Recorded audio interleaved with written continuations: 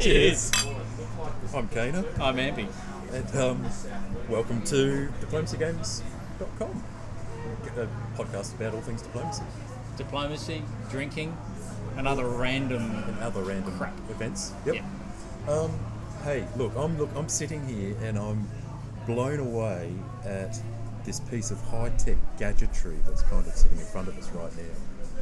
The technology has moved a long way since we started the podcast 5 years ago. It absolutely has.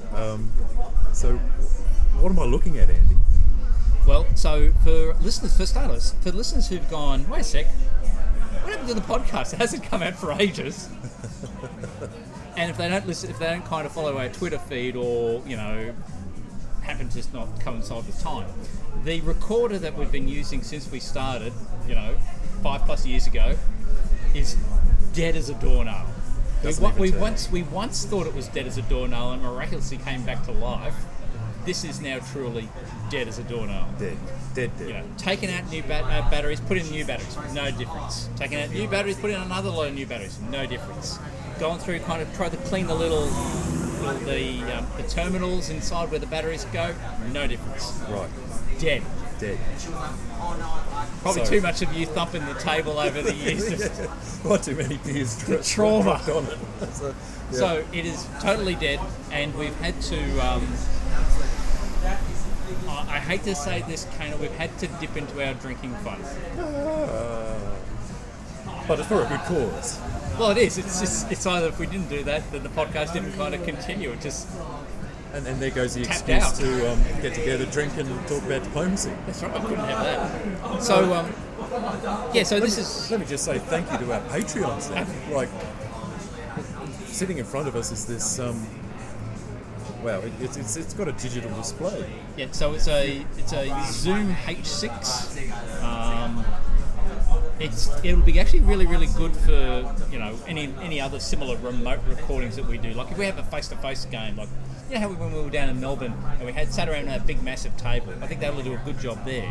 Yep. And even like if we get more high tech, theoretically we can put multiple microphones into this if we actually want to be mic'd up. So not only does it do like if you have like a proper mic, like something sitting in front of you, Yep. but you can also use like a lav mic, which is kind of like the little ones you put on your lapel. Oh right. So you pretend to be a newsreader, like you pretend you're on, DBN. But at the moment we're just using the basic kit, which is not too dissimilar to the way the old one worked, where we've got these little mics that are set at the top of the device. So We definitely have to get one of those remote lapel pins recorders for the World Championship when that finally runs. won't it? Yeah. Like to do interviews at the World Diplomacy Championship. well, either that or we just kind of just shove it in their face. you know. Well, that would equally work. I don't know. We'll have to work it out. It's a bit bigger than the last thing, but at least it's not like a big massive soundboard or anything like that, which would make going to bars difficult. Yes, which is part of the drink, part of the thing. So we're actually at the Pig and Whistle In the city. In the city. So we have been to the Pig and Whistle in the valley, but this is the one that's in the city. Yes. At the pier, is it? Eagle Pier. Eagle Pier. And, So again, Patreons, thank you very much for supporting this show. cheers. And for funding this. And we'll just have to pay for our own drinks for a little while. But I did, if you are listening to the show and you'd like to help, get us back into paying for drinks, you can make a one-off donation on our Patreon site, patreon.com/diplomacygames. And when I say one-off, it's technically meant to charge you every month, but I'll get the thing saying you've made this donation at that level. So once it actually clears, your $5 payment goes in to help fund the new recorder, I'll then cancel your membership or send you an email to let you cancel your membership. So you And do in the meantime, once you do that, you get the back catalogue of like almost 40, Patreon episodes that. you get the back the back room goss. The backroom goss and the very slurry goss, because it's usually what we record last. So if you want us at our finest / worst, That's where you want to go. and you may listen to that and go, hey, I'm happy to kind of continue. Just dial it down to like $2 and I'll get it all the time. But yes, again, thank you very much, patrons. What are you drinking? Something haze, something. You're like me. I'm a something Eden, something Shiraz, Barossa, something. It's meant to be a black lager. It doesn't look too black to me. It looks more like a... That doesn't look like a black lager at all. There's no dark. There's no darkness to it at all. No, it's like quite. It's like a. It's almost like the colour of a Hefeweizen or something like that. It's definitely an amber-looking brew. It's cloudy too. So I might actually change. I mean, it's not a bad drop, but I might change it for the next drink. This is a lovely drop, but it's very pricey. It's like $22 a glass. Holy shit. That's right. Oh. Okay. I just swore. I think I swore before you. No, I think I have said fuck at least 4 times Already? Yeah. You haven't even put it. Speaking of which, a friend of mine put me on to, and it's on all the great places, YouTube, TikTok, if you're into that shit. Probably on Insta Reels. It's been around for probably about 12 months or so, but I've never heard of it before until now. It's called Aussie Peppa Pig. Aussie Peppa Pig. So do you know Peppa Pig?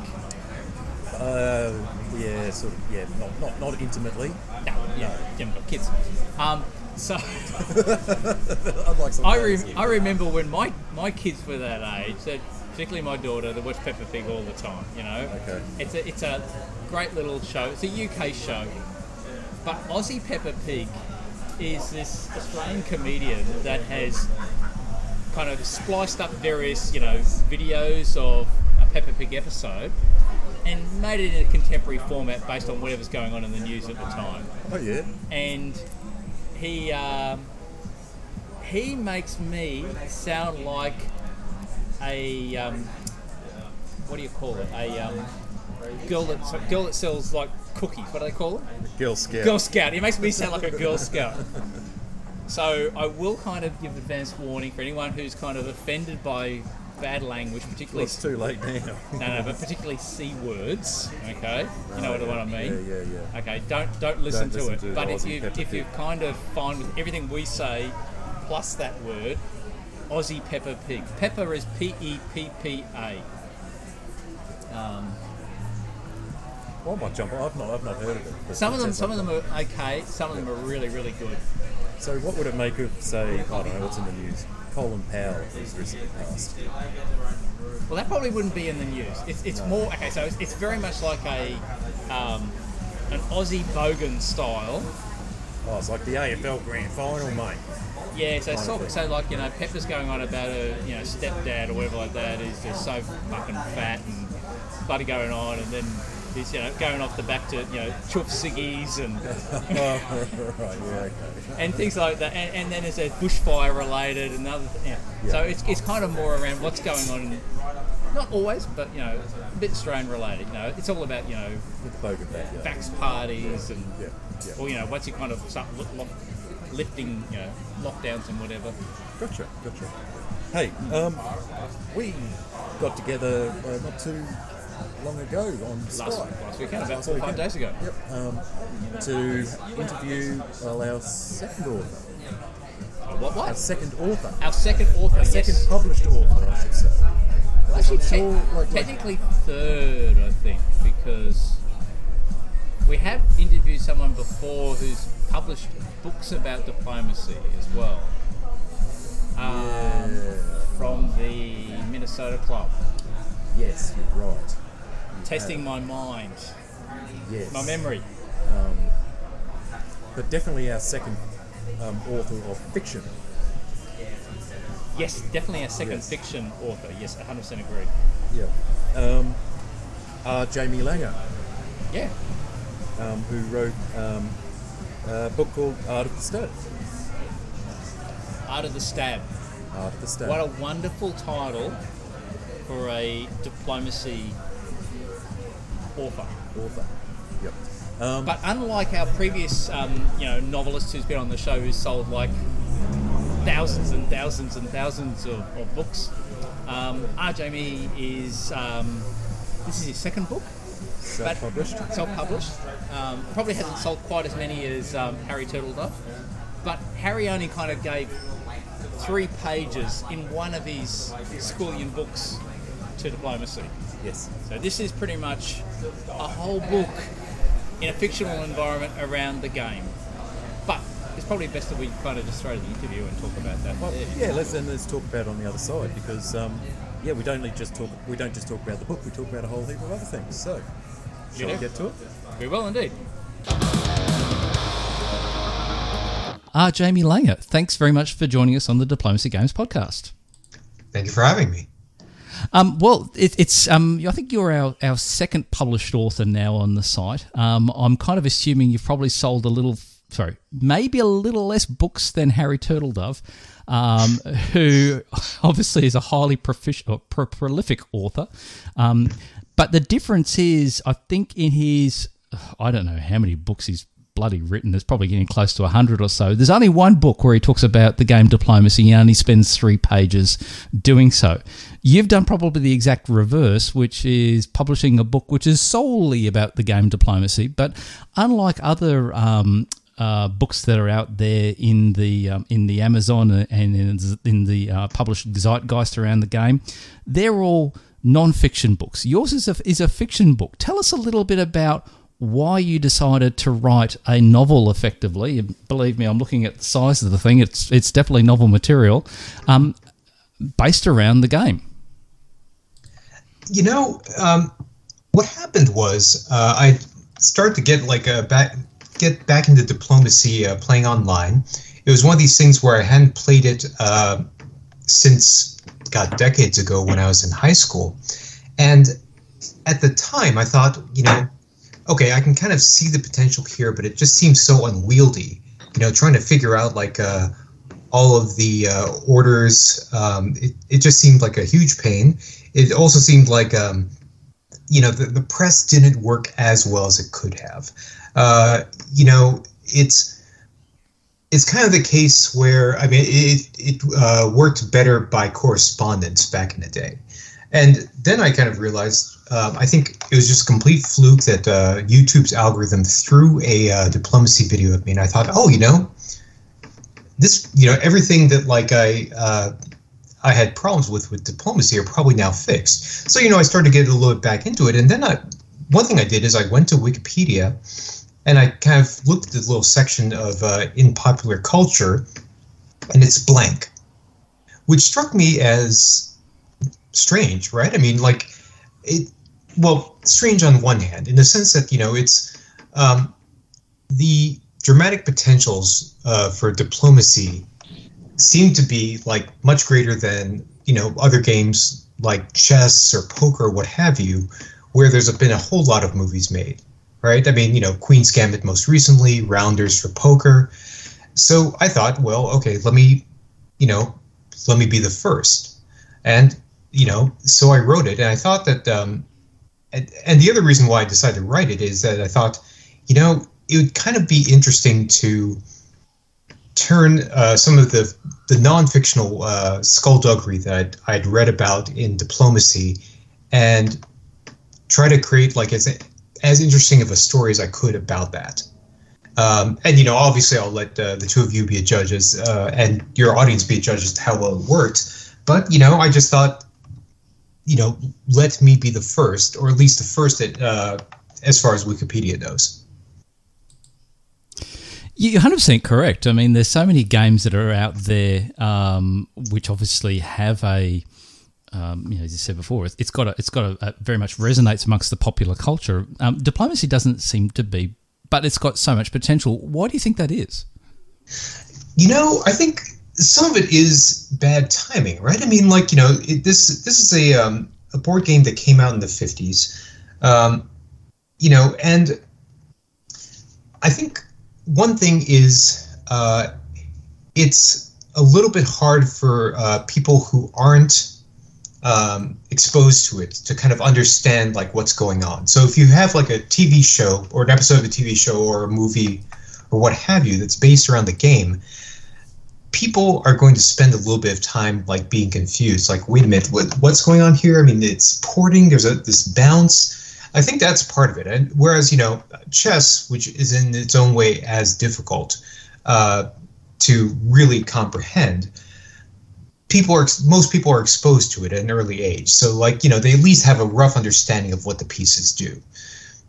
Poker is a similar sort of thing, although even now, every poker movie has to explain what Texas Hold'em is because everyone's used to draw poker. So I think that's part of it. But I mean, Kissinger and President Kennedy played this game, and it still doesn't show up. It still doesn't show up in movies. I mean, I can only give a partial explanation, but I have to say I'm a little bit mystified by it. Actually, I mean, obviously you're interviewing me, but I got to ask, do you guys have a theory about this either? I mean, why it hasn't shown up? I think, unlike, say, for example, if you're talking about chess or poker or whatever like that, there's a certain universality, I think, around different person types or people types or personas that I think is quite, as I said, it kind of applies to many, many different types of style of people. I think diplomacy, personally, is very much almost like it's a secret club. Not many people really know about it or talk about it too much. I mean, I'll give you an example.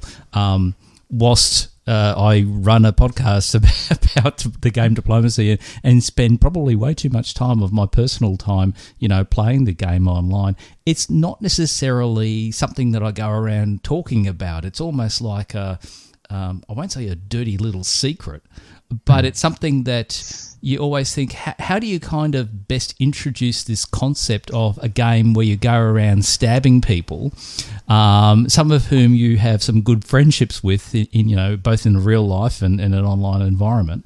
And how do you introduce that concept to people who the whole thought about building trust becomes a bit of a concern, because then if you let them know that, hey, you're the type of person that likes playing games where you go around literally breaking trust with players in some circumstances, what does that say about your own personal character in real life? I think that's my personal view, I think, about why we don't talk about the game so much, and because of that, it tends to be something where we've got a good handful, maybe good 2 handfuls worth of excellent YouTube channels. We've got a couple of good podcasts out there. There's lots of blogs are out there. We tend to, I think, speak about this amongst our own converted people, but we at the same time find it difficult, I think, to talk to others about it. That's my personal view. I know Kana has had a different experience with sharing the game with others. What about your view, Kana? Oh, look, I much like yourself there, I find it fascinating to try and explain the game to outsiders or people who haven't really, had much contact with it. I think similar to Jamie Langer, there's also that high entrance barrier to understanding the game, and a lot of players maybe haven't. I wonder how many players who play the game now were introduced to it at a young age by their mother or father in childhood or early teens. How many came to it out of the blue without any kind of introduction as a kid? I know things like poker or chess will often be introduced at a young age, checkers, but maybe not diplomacy. And I think probably the other factor is that you actually need to find 7 people to play a game, and the book touches on this, and to spend a good commitment of time. I mean, in a best case scenario, maybe 4 hours, but more likely 6 to 7 hours. And I think probably many people can't commit to that, which is probably why some of the virtual and online games have had a fair amount of traction, because you can kind of break that time period up over many, many different days, weeks, months. So yeah, I don't know. That's you've got our views. So I think there's probably one other aspect of it, which is that unlike chess and poker, which are in the public domain, it's the case that the original copyrights, they haven't yet reached the 75-year mark. So at least in the United States, you can't use the original game boards or anything like that in your movie without getting permission from Avalon Hill and now Hasbro. And I wonder if, any sort of movie obviously is going to maybe make diplomacy not look so fun, right? I mean, it makes it look like a little bit of, I've read at least 2 articles where like the subtitle is The Game That Ruins Friendships. Right, so like maybe Hasbro is thinking, there's got to be some better way of like actually advertising this. So like maybe we don't let anyone make a movie about it. But that's my other theory. Who knows? Yeah. Yeah, and from that perspective, I think it's often also hard in the popular culture sense, unless it's something like, as an example, with that brief fleeting reference in Harry Turtledove's novel. It's often hard, I think, for somebody, unless they're passionate about the game, obviously like yourself, to use that as the whole framework for creating a creative piece. And obviously that's been done by yourself in the written form as a novel, but obviously the same concept could apply if you picked that up in theory and created it as a screenplay. Not many people, I think, would think about that as an option. I don't know. This always seems to be far easier to go off and make some type of crazy harebrained superhero movie rather than kind of talk about, a day or whatever like that for 7 people hanging around a table going through a whole heap of different arcs in storylines, some paralleling the game, some otherwise. So what actually drew you to writing the book? So what I actually thought about this a little bit when I was on Facebook one day, which is that, obviously, I don't know like how big Facebook is in Australian culture. If you're lucky, it isn't very popular. But like for people of my age, what ends up happening is everyone who went to the same high school, will end up ultimately, reaching out to people, and friending them on Facebook and telling them, what their families and so on are doing right now. And so, in the course of doing this, I kind of realized, there's a few people that I was not friended to and will probably never be friended to. And it's probably because the friendships broke up over what in retrospect seemed like the slightest of things. And I kind of thought about that and how, it's the case that like, when you're younger, there are these relationships, whether they're friendships or, boyfriend or girlfriend or what have you, that can suddenly split apart for what seems like the most trivial of reasons. And I thought, well, okay, I was thinking about diplomacy already. There's got to be some way of combining those two. And so then I thought, okay, well, what if it was 7 high school kids or, kids just out of high school? For your Australian listeners, that's just before you go off into your undergraduate years. Don't worry about it. Like about 80 to 90% of audience are American, so don't worry. There you go. Yes. And, I thought, okay, well, there's got to be something there, right? And, I thought also one of the other reasons why I decided to write this is that I wanted to do, I guess, the opposite of what's known as a cozy mystery. There's this entire genre of books where, it's a murder mystery or, there's some big heist that's been carried off. But, it doesn't, these mysteries don't dwell in the darkness there, right? And, there's obviously like, instead, there's some like armchair detective or what have you at a chili cook-off who figures out like, who poisoned so-and-so. And I thought, it'd be interesting to do just the opposite of that, where the stakes are as low as possible, but things get as dark as possible, right? And, kind of like, my guides there being like the movies of Neil LaBute before he kind of went soft, or like, Who's Afraid of Virginia Woolf? And again, kind of combining all those threads together, I thought, okay, well, I'm going to write a novel about diplomacy. And so, I had to sit down I actually created a sandbox on one of the sites. I think it was actually Backstabber, kind of put together a game and kind of figured out where I could get the maximum drama out of a stab. And that was the fundamental plot. At least that's the through line of the game.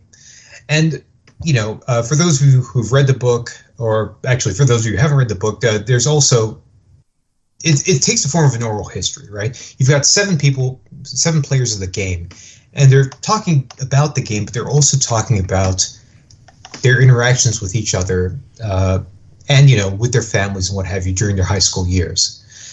And, I kind of put it all together, after my first draft, I ended up making a couple changes. Actually, in the course of writing it, I changed the plot a little bit, such that, I added an additional betrayal in there. And, the end result is as you see it. I don't know, actually, I should ask, have you guys had a chance to read the book yet, or are you still working on it? I don't want to ruin anything if you have. You haven't. I haven't, Kana. Okay.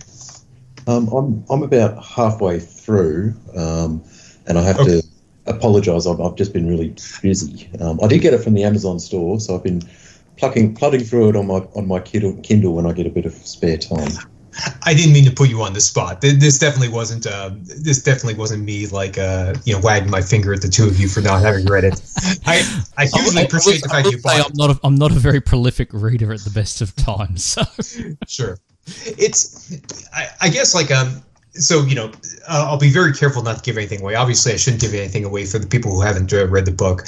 But I think it's actually one of these things where if you haven't played diplomacy, you might be able to figure out, and Kano, I think you might already be suspecting what the ultimate denouement is going to be, but I suspect that someone who hasn't played diplomacy at all won't be at a disadvantage in actually figuring out how the thing ends.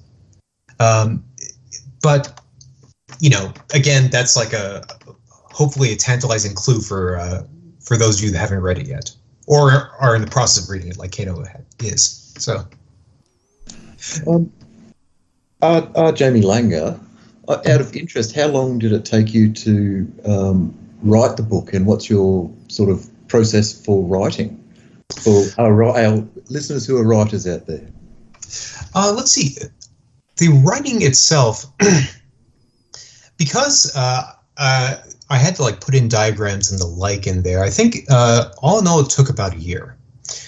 And the process, such as it was that because I had an idea roughly as to how the game would go and which characters would be which countries, I spent maybe a couple of months actually working through it in Backstabber, trying to figure out okay, well, how can I get this to happen and this to happen? And, I had to kind of put in a couple of misclicks and misorders in there just to kind of get things to, to puppet master things the way I wanted them to end up.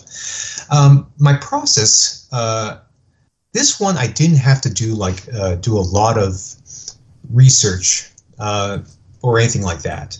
I think the most research I actually did on this was to one, I had to kind of figure out where that Jeremy Bentham quote that comes at the beginning, what the actual wording is of that.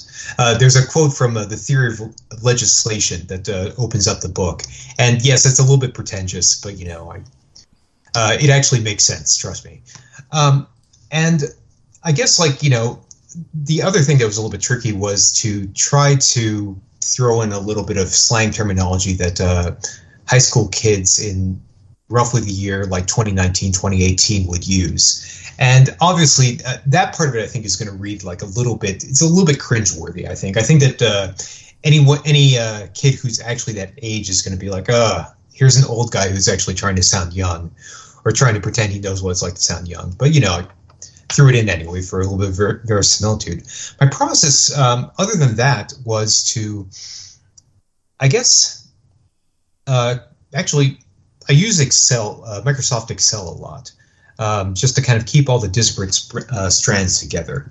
I actually had one tab which is, okay, well, here's the figures that are going to appear. This is going to be the full game map. This is going to be a close-up of one section of the map. That's one part of it. The other thing was I had these ideas as to little vignettes that various characters in the novel would talk about at various points. One character talks about some of his family issues and his father who died in a car accident. Another character talks about, what she's studying at college and the like. So I kind of had these ideas that, okay, well, here's something I want this character to discuss. Here's another thing, and so on and so forth. So I use that to kind of keep things as organized as possible. I've actually since learned that Microsoft Excel is one of the ways that mystery authors will keep their timeline straight, of all things. So I independently invented the wheel there. But in terms of the writing, that was a little bit. I kind of had to go back at a very early point and start over again. And the reason why is that with 7 characters, you kind of want to make sure that their voices are as distinct as you can possibly get them. And I think I succeed to some extent, but far from perfectly. What I ended up doing was to have 4 of these characters speak more than the other 3, is one part of it. I had one character that speaks kind of very formally. Another one that uses kind of the present tense to discuss all the actions that happened in the past. One of the characters tends to use a little bit more slang terms, end sentences and question marks, stuff like that. As if you know what I mean, that sort of thing, right? And one who is kind of the self-appointed detective of the group, who is a little bit of the everyman and the reader surrogate. So keeping those voices straight, I think, was a big part of the process. Kind of trying to keep track of the language, trying to make sure that that was consistent throughout.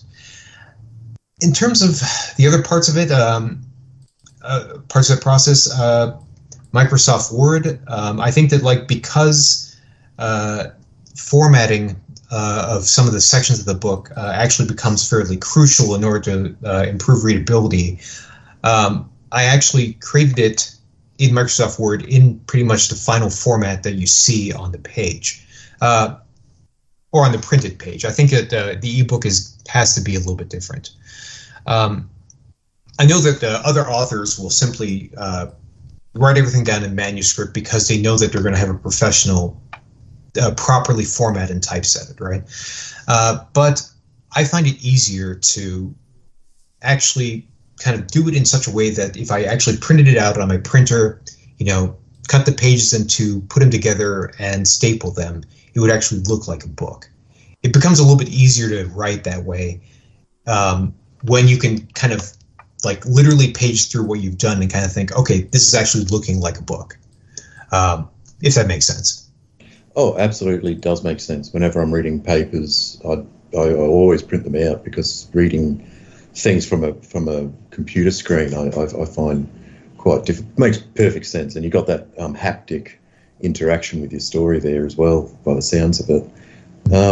Hey, I was one of the things that I do when I'm playing the game of diplomacy is, because it's an alternative history, right?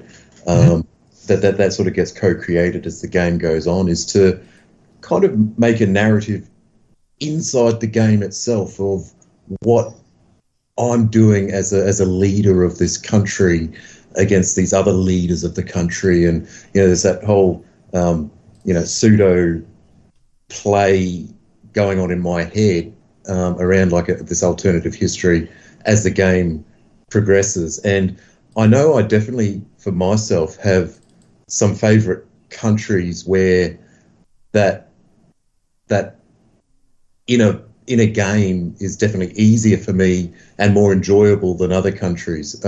Do you have a favourite country, or do you experience a similar thing when you're playing the game of diplomacy?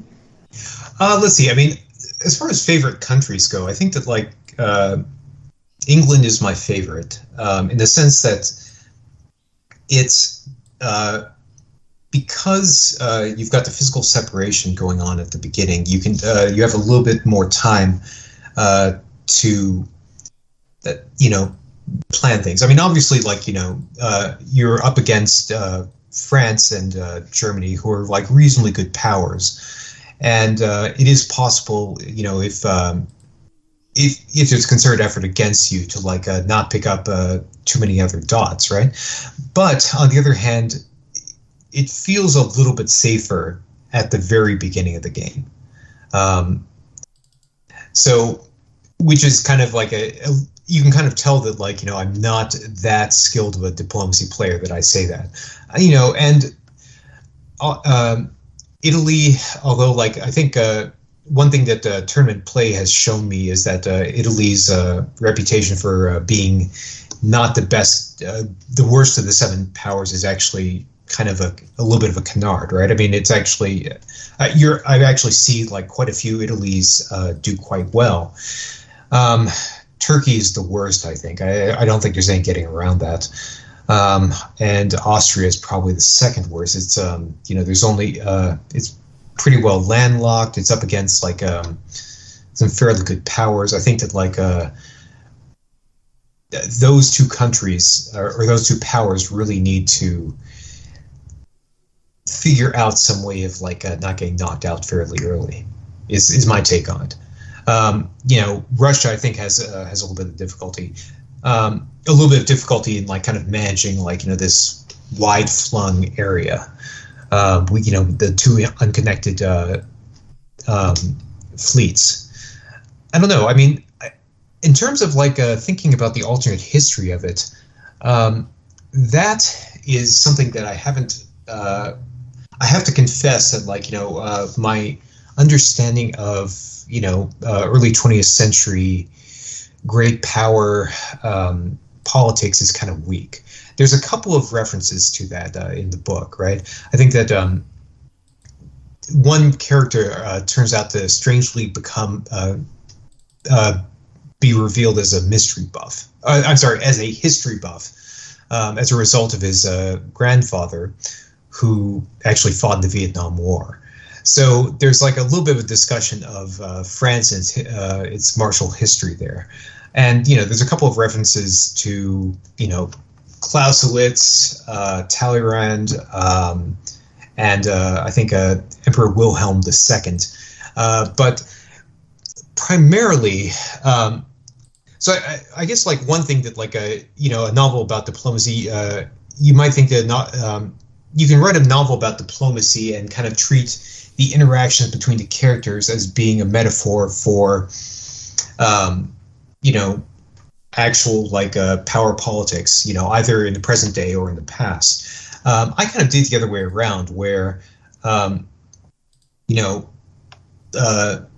these sorts of war, and these fights between great powers, more or less is, kind of meant to, what's the best way of putting this? The interactions between people and kind of the betrayals between these people and these various alliances that splinter apart is kind of meant to be a way of talking about the ways that actual people interact, right? Sorry, that was an unnecessarily confusing way of putting it. Yeah, I mean, I guess I guess I'll ask you guys. I mean, like, is this a big thing around with diplomacy players? I mean, obviously you'll see like newspapers and what have you, where it is kind of written from the perspective of the various powers, and there's a little bit of an attempt to kind of like get into the history as it would have been around that time. But I have to say that like you're a little bit limited in the sense that the real world politics of that time kind of are going to be the way they were. You've got like Germany and Austria lining up against France and England and the various other powers being arrayed as they are. And it's like kind of with the exception of like Germany having to kind of make sure that like they've got the lines shored up on one side of them before they can take on the other side. I'm not too sure that power politics really comes into play too much in actual diplomacy play. But that could just be like my lack of imagination there. So, I mean, I think from my perspective, first off, I would probably say I'm a self-confessed history nerd.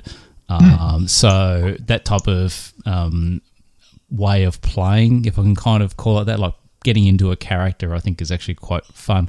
That being said, if you try that tactic, particularly within like an online press game, you're likely to find maybe only about one other player on the board might actually get the gist of where you're coming from, and so if you start writing to the Kaiser and he'll start replying back to the whatever the fuck what happens to be the Archduke or whatever, and some of that stuff does work, and that actually can be a bit of fun sometimes with solidifying alliances, but I think it doesn't generally work that way. The rare exception is, and I've definitely played this game and these games, and I think Kana may have as well, is where because we both play number of different places in the online environment, but probably hang out at V-Diplomacy the most, which is more variant-based gaming. And that variant gaming can be not only just different maps and different rule sets, but often different self-created rules within that community of players on a board. So let's just say someone says, hey, look, I've got an idea.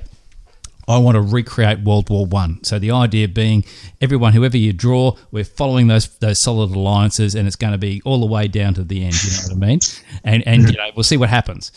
But then you'll get other players who'll just say, look, I'm interested in playing this, and I've played this a number of times, where you draw that particular country and you play the most stereotypical, German that you can imagine, or a Brit or something like that, and you just take it to the extreme as part of your character development, just for a bit of fun, just to make the game entertaining in a totally different way. It's not just about the board dynamics; it's just kind of having fun. So you've probably asked definitely the wrong person with me, and I think Kane has been in some of those similar type of games before too. So I think it appeals to both of us. But I don't know, Kane, I don't want to speak for yourself. Oh no, I'm on board with that as well. I do enjoy some of those ones as well, but I definitely hear what Jamie Lang is saying as well. Like the player interaction in and of itself, and the strategy of the board and how the interactions itself has a definite pull factor and a definite area of interest, without any of that other kind of stuff thrown on board as well. Yeah. Actually, I was going to ask one question, Jamie, unless you wanted just to jump back in. Were you going to ask something yourself or go off on what Kano said? I was just going to say Kano put it much better and much more clearly and succinctly than I did. So, yes, thank you. One other thing... Probably not drinking. One other thing I'll say is, no, I just wanted to say that, to the extent that, you play up that, you're being the stereotypical Kaiser or the stereotypical Brit in, the early 1900s, it seems like that would increase the potential of, actual successful betrayal if everyone expects you that, like, you're kind of playing the role, and then all of a sudden you execute like the most massive stab against the people who were nominally your allies in World War One. So, it seems like there's some potential there. Not that, on the other hand, like that might be considered not sporting. So, yeah, sorry, maybe I didn't explain myself well enough. Those were two separate type of rule types. So, you know what I mean? One game would be purely, let's just stick to formal alliances, nothing changes. Another totally different game would be like a normal board, but you happen to, as I said, take things to the extreme in the way you play a particular character. Sure. One thing I'm really interested to ask, Jamie, is when it came to writing the book, you've spent your time, you've written it, you've drafted it. Obviously, the nature of the way the book reads will appeal and make perfect sense to somebody. In fact, probably 99% of our audience who actually know the game Diplomacy and know the mechanics and know how things work and know how people interact in the game. How did you, I'll say the word test, for somebody who doesn't know the game, that they could pick it up and read it and comprehend what was going on? I didn't, and at this point, I have no idea if anyone who hasn't played Diplomacy has actually read my book all the way through. I consciously decided, this is something I didn't mention. My first book, I think I know of 4 people who have read my first novel, one of whom I actually paid to do a developmental edit, and so he had to in order to get his money. So for this one, I actually decided, I'm going to write a book where there's kind of a built-in hobbyist base. And so at least if I can get like most of those people to read it, I can break even and, maybe get some of them to buy my first book. I have a couple of friends who I now manage to make feel really, really guilty by saying like, oh my God, I wrote this book. Here, you should read my book. And definitely like they have not read the Diplomacy book. They have not read The Art of the Stab. As to how readily they'll understand it, my guess is, I don't know. My guess is not very. I do have like one friend who I know has read maybe about 50 pages into it, and he does like some of the kind of non-game discussions. And this is my other dark confession that like you guys are going to be the first to hear. I kind of had this fantasy in my head that like, I'm going to write this book. The Diplomacy hobbyist community is going to read this. There's going to be a clamor, and they're going to demand that a movie be made out of The Art of the Stab. And then like all this stuff will make a lot more sense if it's on the screen with computer graphics. But of course, like that's ridiculous. Even as I say it, I know it's ridiculous. So kind of the general public, I think I have no idea how well they will understand any of this. So this is for you guys and you guys alone.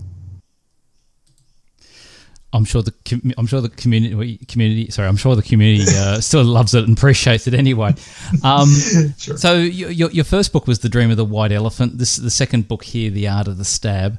How was it different this time around? Like for writing a second novel, was there any? Again, this is probably going back to one of those earlier questions about people who are out there who are interested in writing.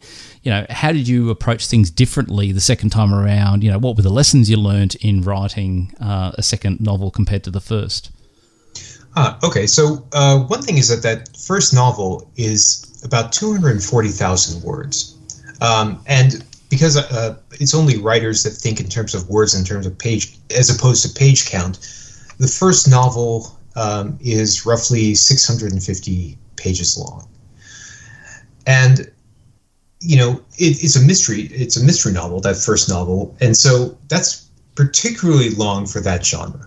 There's some genres that can stand a higher page count, such as science fiction or fantasy. Mysteries tend to run shorter.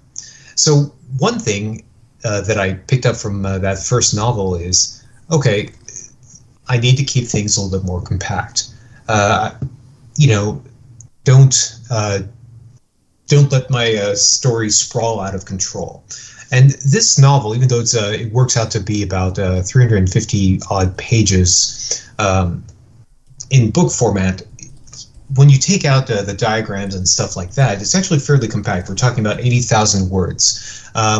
For reference, it's roughly as long as the first Harry Potter novel was, right? So, not short, but not terribly long. So I think like what I picked up from the first novel is, keep it short, try to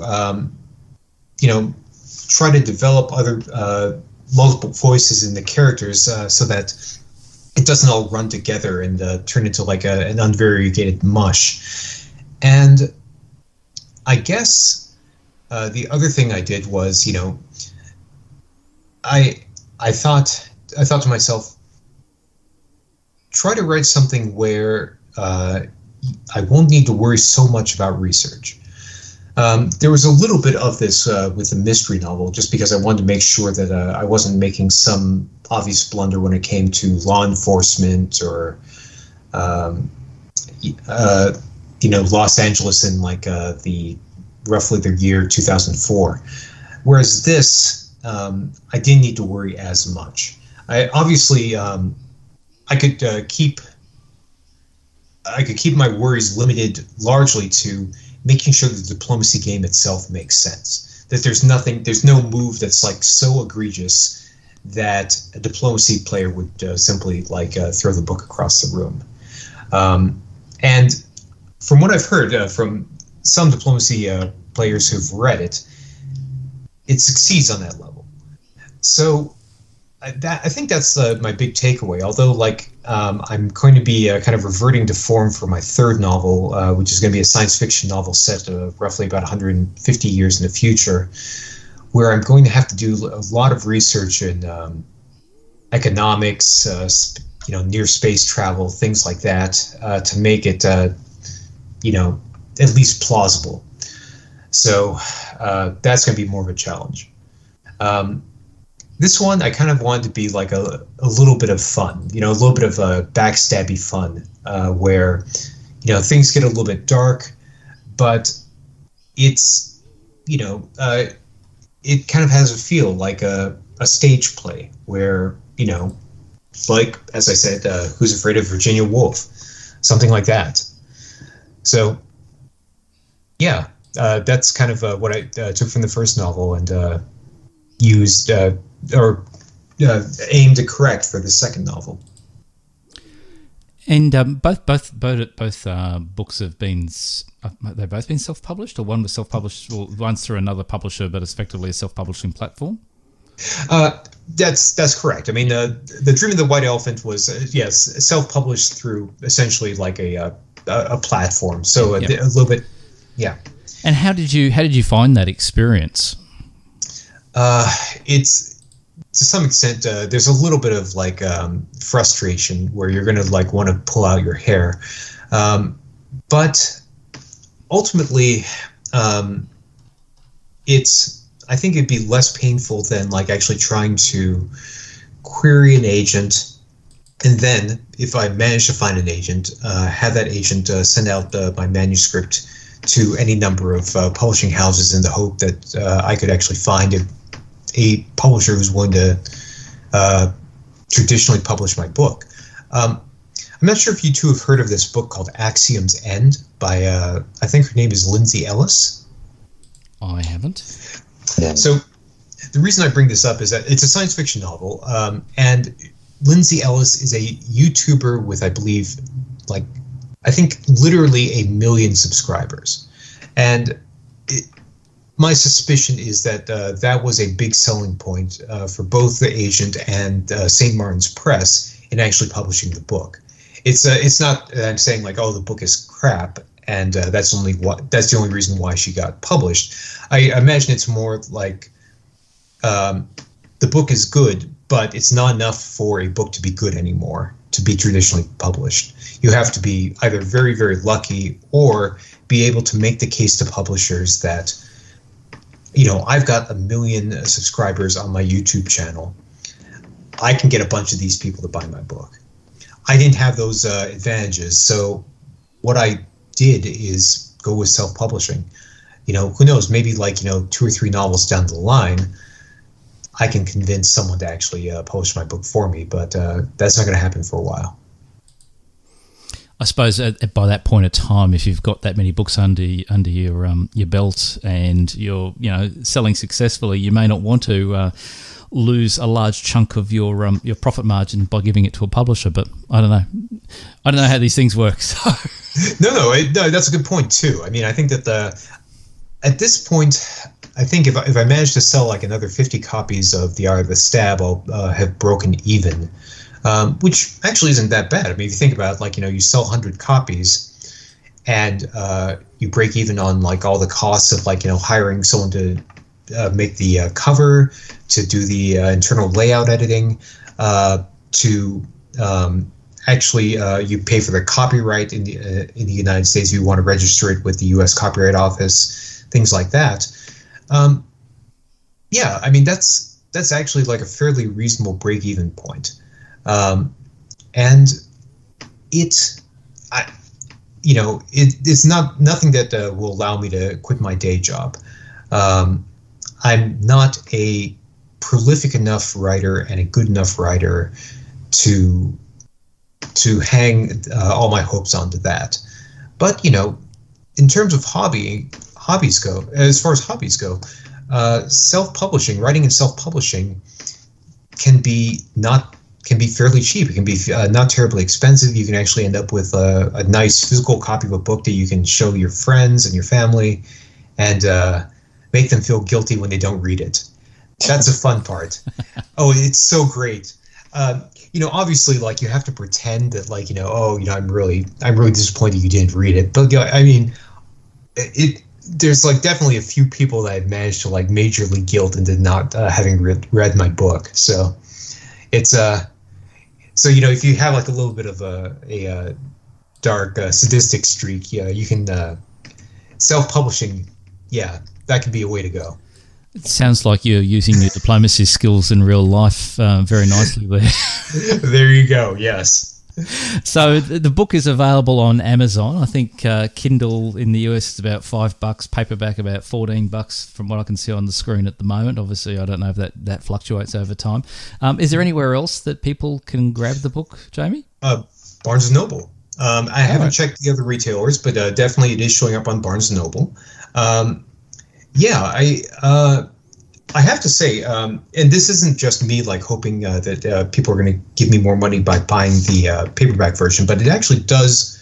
It works a little bit better in paperback format than it does in the Kindle format, in the sense that you are going to want to perhaps flip back and take a refer back to the game map at the beginning of a given season, but I think it works reasonably well in the Kindle format. So, I mean, if you're hesitant because you live in Australia or someplace like that, and you don't want to pay the shipping costs of an actual to get the actual physical novel, definitely the Kindle ebook works fairly well, and I can heartily recommend that.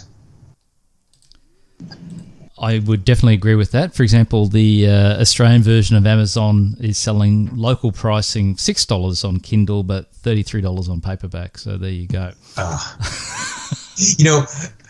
Sorry, that's our money, which is probably $1 American is sorry. Yeah, $1 American is about 70 Australian cents. So basically, it's almost anyway. So you two will have to send me. You have to give me your physical addresses, and I'll get you physical copies in the mail. On me. It's quite all right. It's quite all right. All right. Thank you very much for the kind offer. Jamie, I haven't got any further questions. Kana, what about yourself? No, thank you for spending the time to talk with us, Jamie. Oh, my pleasure. And I thank you guys so much, and definitely I'm looking forward to maybe stabbing you guys if you guys are on V Diplomacy, huh? That's where I tend to hang out most. I think Canada does too usually. Pretty All much. right. Sometimes web diplomacy. All right. I'll keep an eye out for you guys there. Sounds awesome.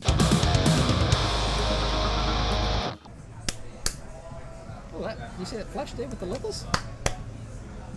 Pretty good. Cool. Very snazzy. And we're back. And we're back, and we're just also admiring the. I might even leave that. I might even leave that in. Oh, by the way, we have no fucking idea. Sorry, I will say with this, I'll come back to it At later. the moment, it's black magic. It's black magic. Yeah. We've spent no time kind of configuring this, so this may sound even worse than our normal recordings, but we will get better. Ambi literally has the instruction manuals out in front of him. Yes. to figure out how to turn it on for the sun. And when I was on the bus on the way down here, I watched a YouTube video about how to actually set the levels within the thing, and then I brought the world's worst pair of headphones to test it. I mean, these are so crap. These were, I think, I know what these were. These were. Oh no! I thought these were the freebie ones that our employer gave us when they put us. They moved us to a new building, and it became very open plan, so you could hear everybody. So they gave you really crappy headphones to try to listen to music, so you don't hear everybody talking all the time. Which removes the whole. Anyway, let's not get started on open plan. Let's get back to the interview with Jamie Langer. Yes. What did you think? Look, I kind of found it interesting on a number of levels. Jumping in towards the end, talking about his favourite countries that he's played, and what I do in my mind when I think about playing in a game, and I make up that whole mythical world, and then there's that discussion really kind of interested me. Yep. And also hearing about. That's because you like playing as an archduke or. Yeah. Or the Sultan. Yeah. Or the Sultan's vizier. And just to hear from any writers about their writing process. Yes, that was really interesting. That insight into the creative mind is interesting wherever it comes from. So that was interesting. We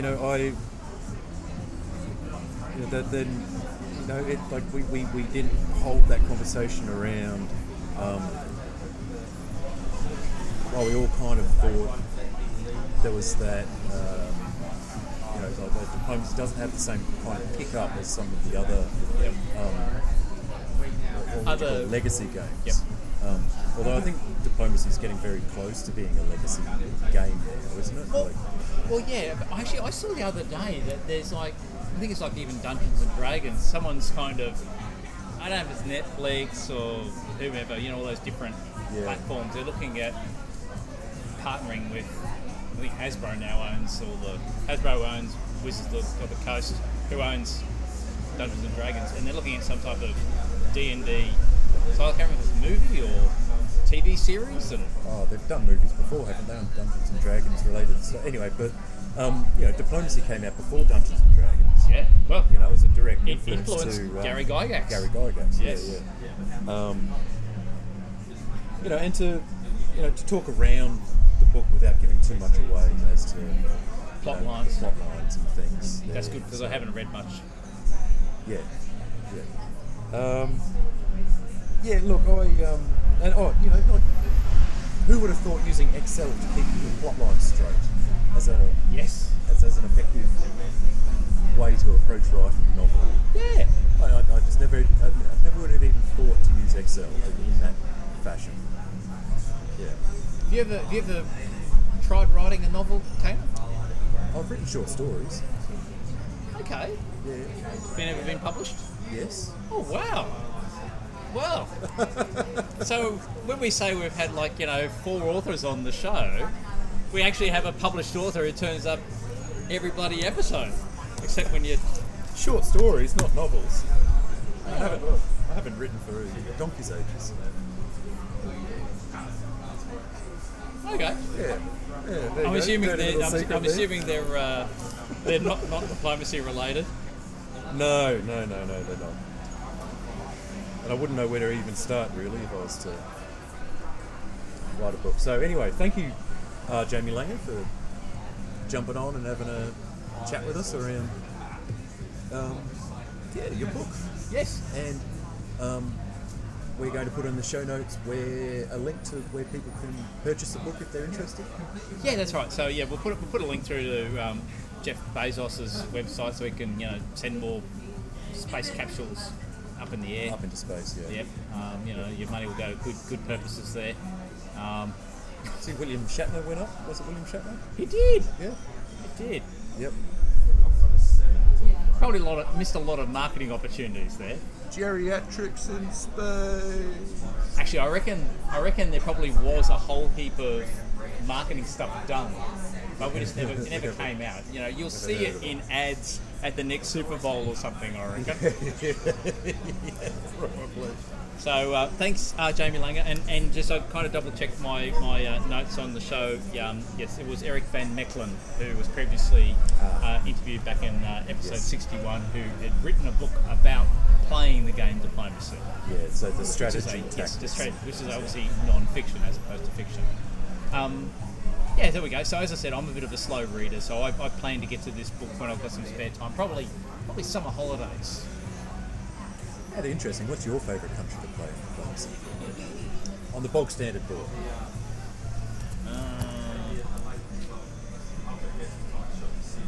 I tend to grapple with all of them.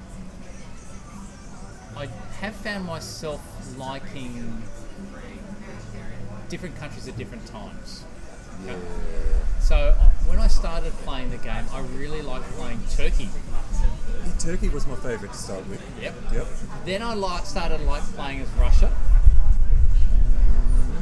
I had one awesome experience as Germany, and then that became my favourite country, and I was never able to replicate it ever again. Envy's famous open to the east strategy. One of these days, mate. One of these days. I've never been keen on Austria. I've never really been hot on France. I know everyone's. It's kind of everyone's stereotypical favourite country. If you went back a couple of years ago, that was the country to be.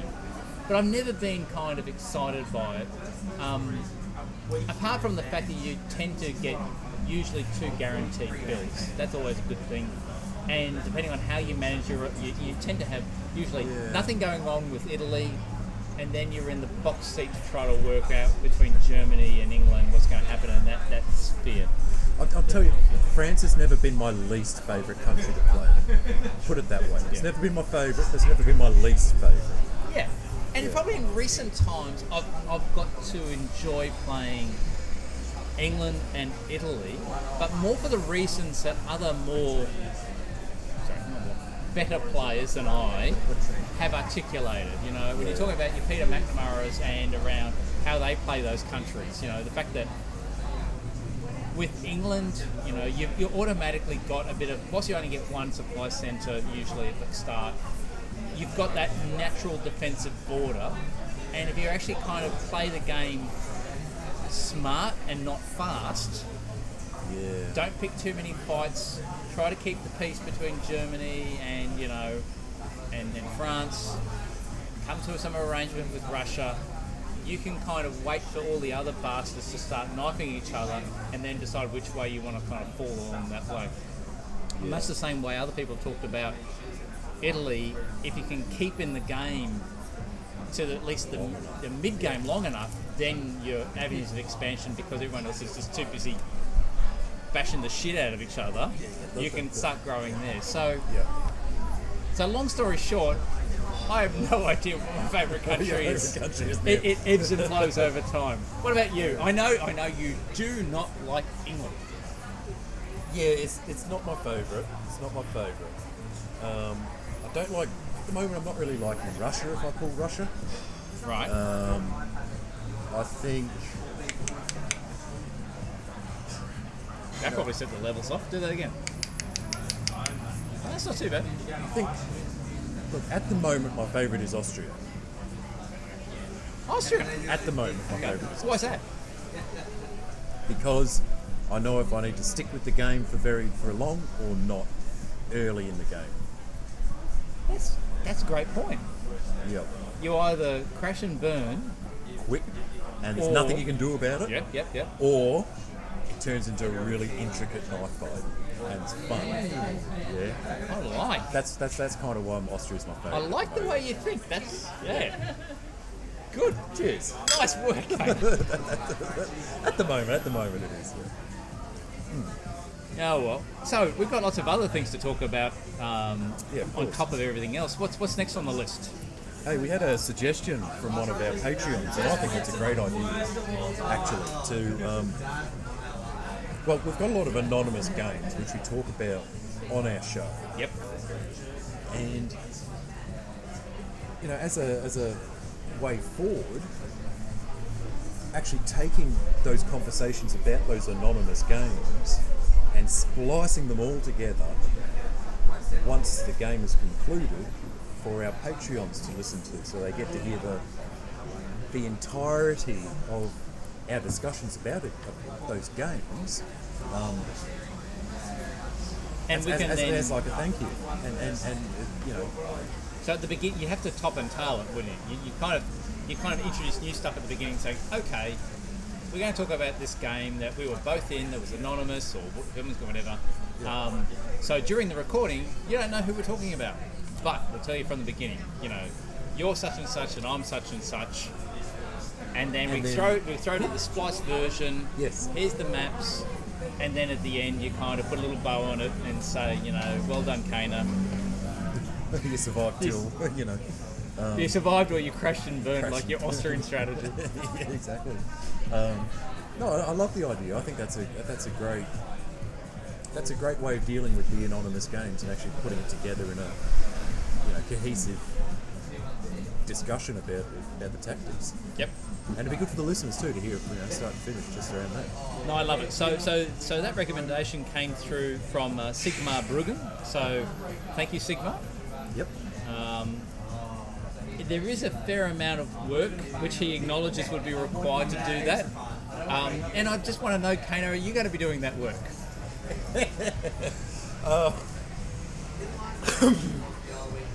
Bullshit. Fuck off. I'll tell you what I will do. I will put the maps together into a video format that you can have playing. I can I do think you that. promised that on this podcast about 3 or 4 times for other things, and apart from that one time, No, I've done it a couple of times. All right, okay. actually you have done it a couple of times. One was for that for-year game, and then the other one was for another game we played. Yes. Anyway, I think Sigma's suggestion's a Love great Sigma, one, yep. and maybe I'll do that like on my summer holidays when I'm not reading my Art of the Stab. Well, I'd And give not it a kind of go. sitting on the beach. I'm not an audio savvy. I don't know how Yes, to... you are. You worked out how to make this fucking thing work. You pressed the L button and the R button, and the little red lights came on, and all of a sudden it was happy days. all the other knobs had numbers on them, so obviously it's that one. Yeah, left, right, yep. Yep. And then, that button's obviously the record button. Yes, it's red. That one's And, a stop, and over here you've got a volume up and down. which you noticed when I wasn't watching. It's not rocket science, let's hope it works. Well, it seems to be recording. There's lots of red lights on. The audio bars are going up and down, so I think we'll be right. Oh, great, yeah. Excellent. Yeah, so again, thank you, Sigma. So we also got another email that came through for the show, which is fantastic. And this is one that's come through from long-time listener and email correspondent Brian Mackay, or Mackay. I'm not quite sure, Brian, how we pronounce your surname. Obviously, in Queensland, we can pronounce them both 2 different ways. Brian had ages ago, when we were playing face-to-face in Brisbane pre-COVID, Yeah. he's like, really want to play. Right. I'm a Brisbane boy, really want to play. Yeah. One small problem. What? I'm in America. Oh, okay, yeah, right. He Yeah. was kind of travelling around America for a while, and then he ended up kind of living in Hawaii, I think, for quite a bit. Okay. And he's now back in Australia, he's back in Brisbane, and he said, love to play a face-to-face game. He's been playing face-to-face since all the way back in 1998. Oh, great. Yep. And would love to kind of see a game happening. So I know at this time of the year it can be a bit busy for people, particularly like some of our younger players, because like university shit's going on. But I don't know, I reckon maybe towards, I don't know, in November, early December-ish, maybe mid-December-ish, maybe we start, actually, maybe later is better. Once we've kind of, here in Queensland, got all of our vaccinations happening, and they start kind of easing the fuck up, then we can do it then, because that might make some players a little bit more comfortable if they're worried about this. Yeah, it might, if the restrictions are being lifted and everyone's vaccinated. Well, they're estimating 17th of December will be kind of like fucking happy days. Back to licking the door handles. Missed licking door I have handles. so missed door handle licking. Yeah, okay, all right. That so metallic tang on your tongue.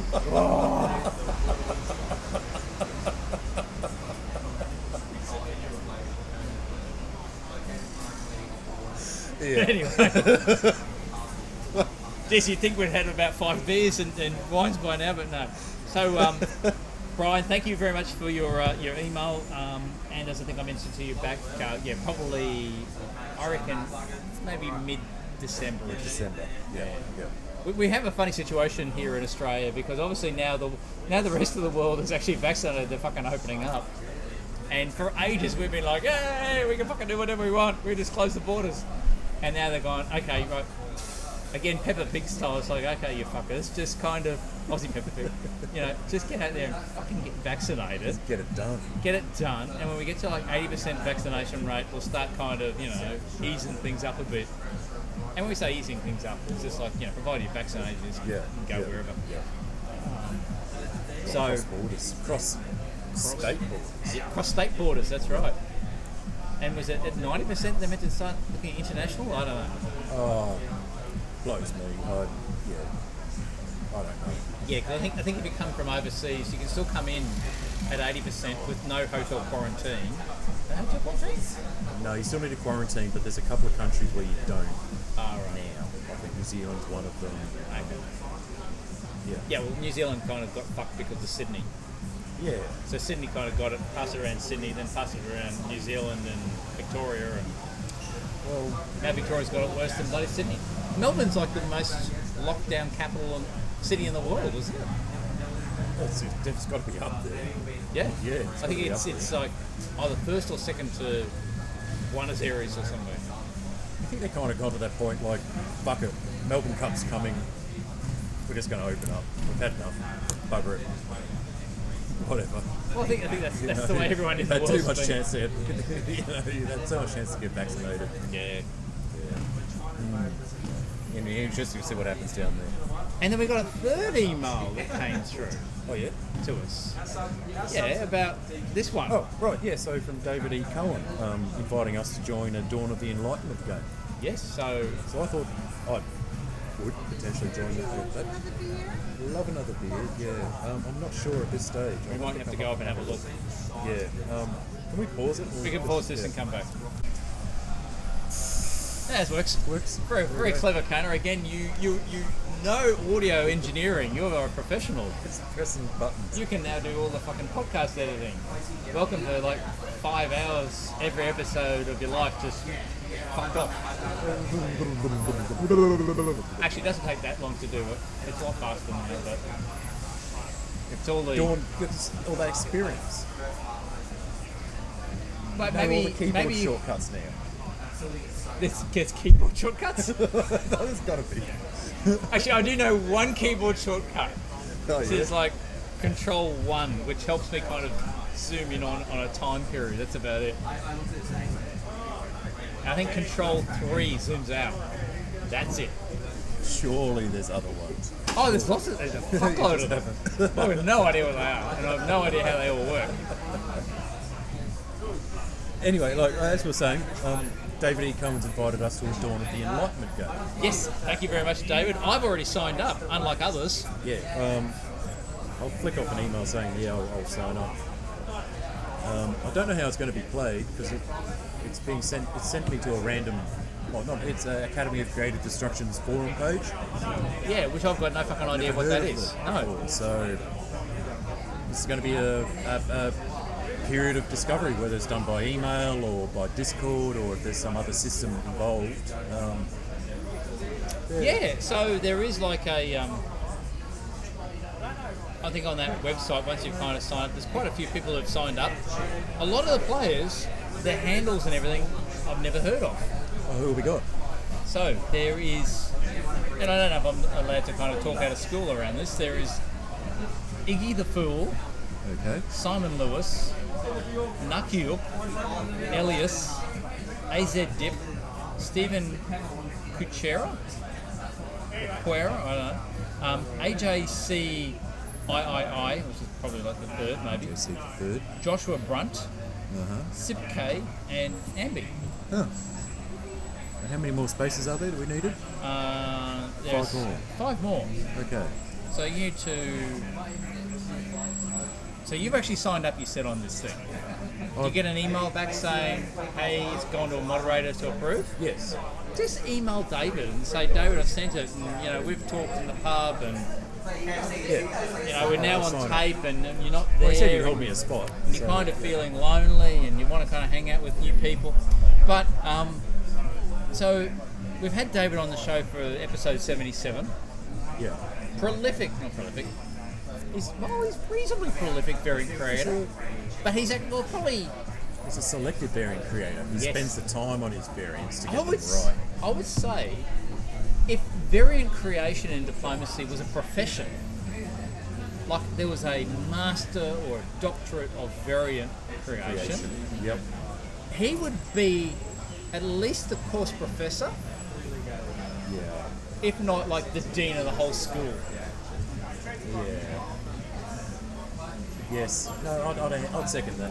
Because he's made some good ones. Oh, Real good ones. stellar ones. Yeah. Ones that, being perfectly frank, put our collective efforts to shame. Yes. Yes, no, it's true. It's true. So everything from Known World to the Spice Islands to, this one that's being made now. There were other ones he's done as well, wasn't it? Was it did he do the Versailles variant, or was it someone else? No, I think it's Was it 19? Can't remember now. Let's pause for a second. So we've got our new drinks. So cheers.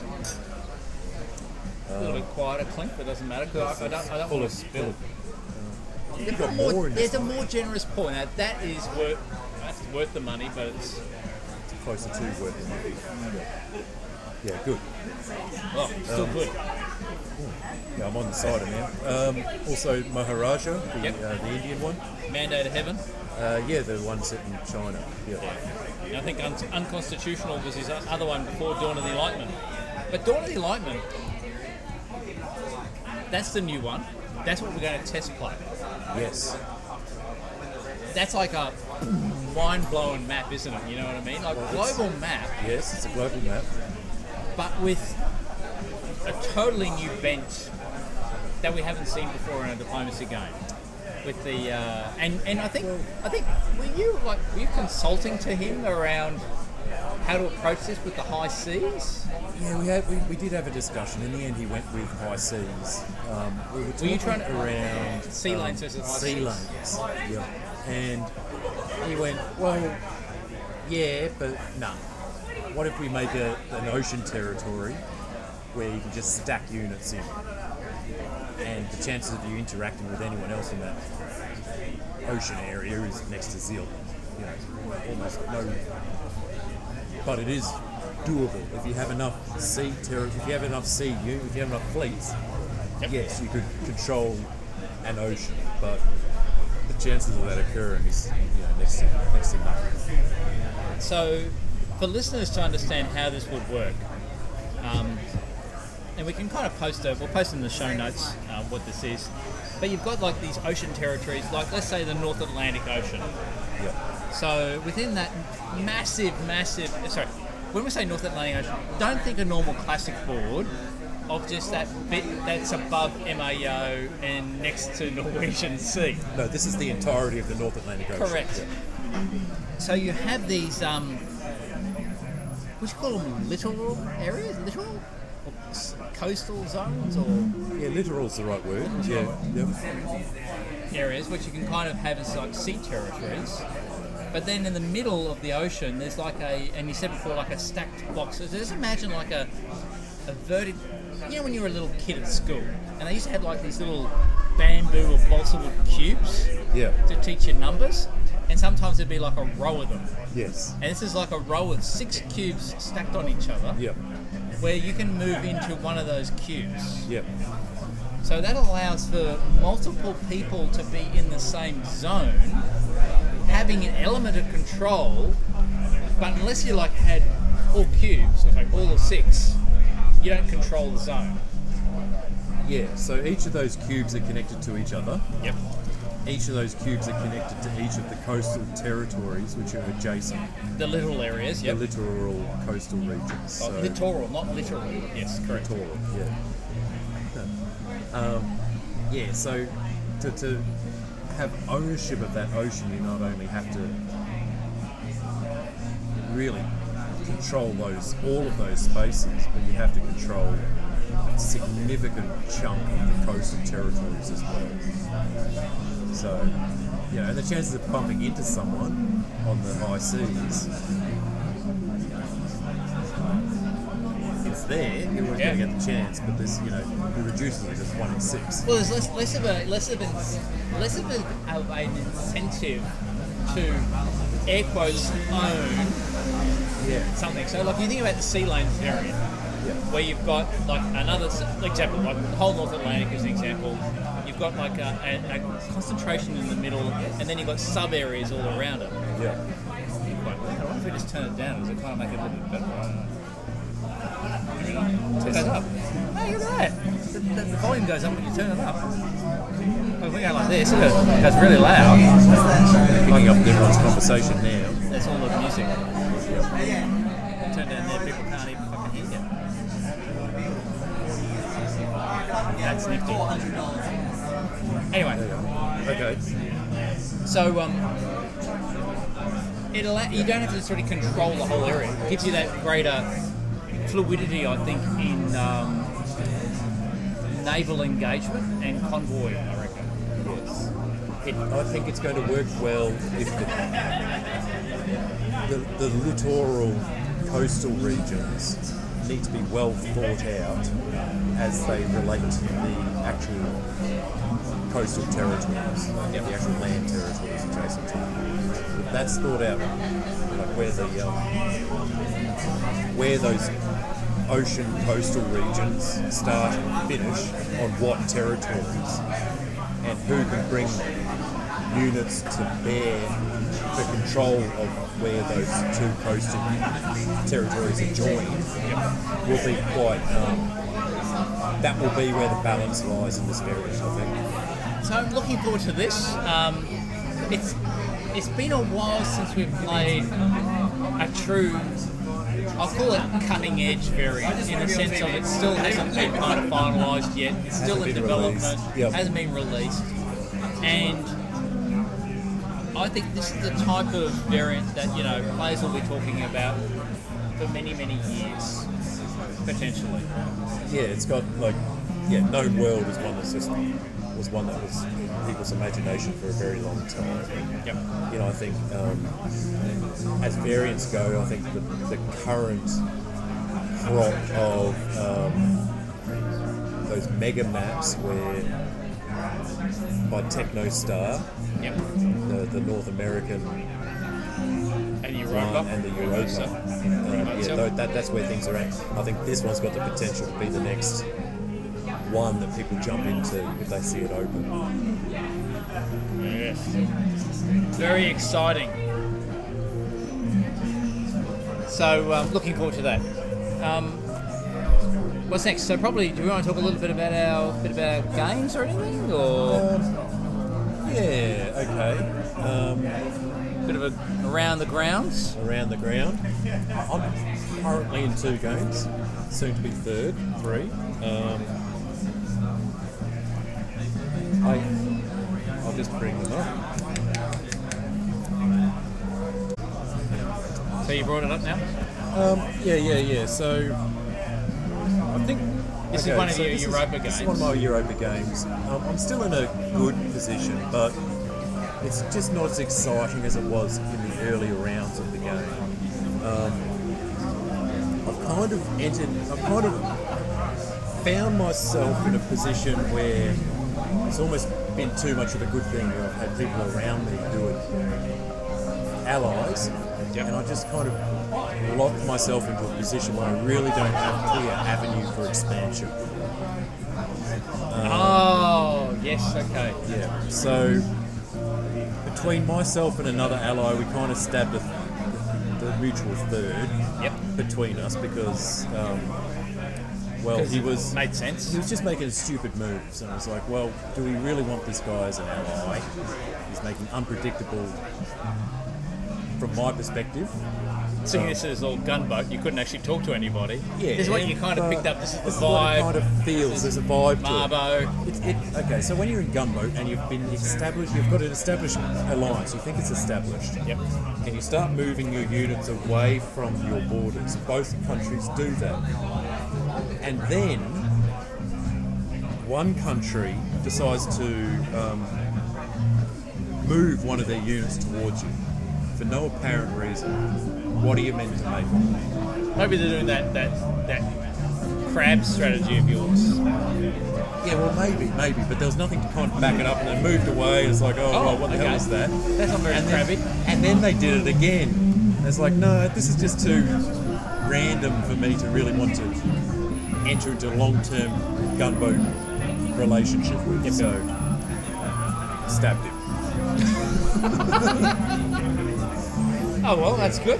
Anyway, but that's kind of where that's sitting. Not really too much more to say about that, except there's a couple of really powerful. There's an emergent northern power, which will likely cause me trouble in the near future. Okay, cool. So that's where that one's at. So what other games do you want to talk about of yours? Look, the other one is a game where I'm doing not too bad, actually. If I can find it. Oh yeah, I think I know the one you're talking about. Yeah.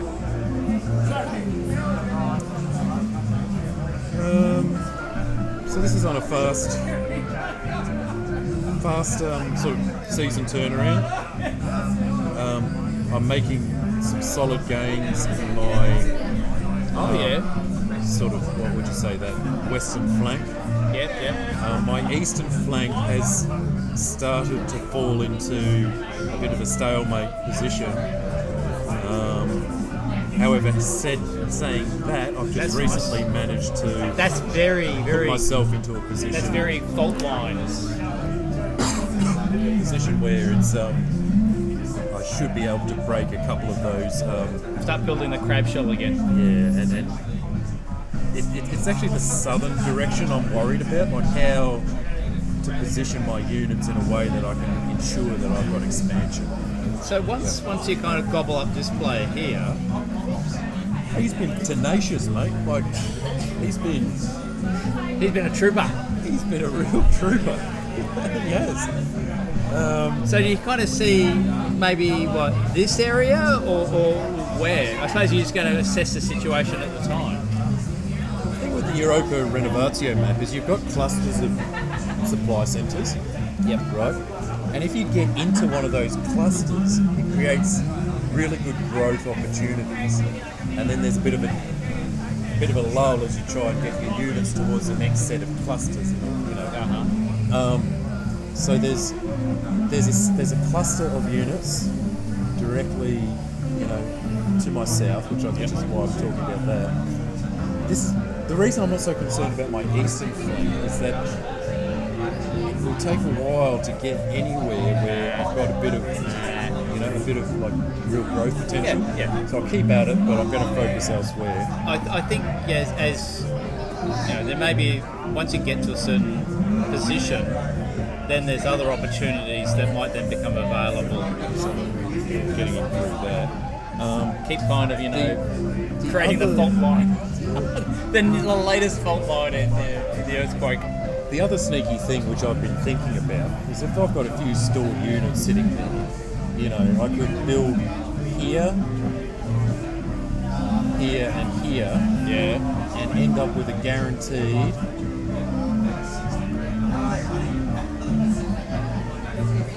5 builds, right? But I just don't think it's the right time for it. I'm so tempted, but I don't think it's the right time. It takes a bit of Cojones. I think that's the point where I go, okay, I've got an opportunity to top the board at this stage, but I don't think I'm at that stage yet. Just by This is fascinating, Kana. I don't want this to sound patronising at all, because it's not. No. But I'm really chuffed for how well you're playing this game.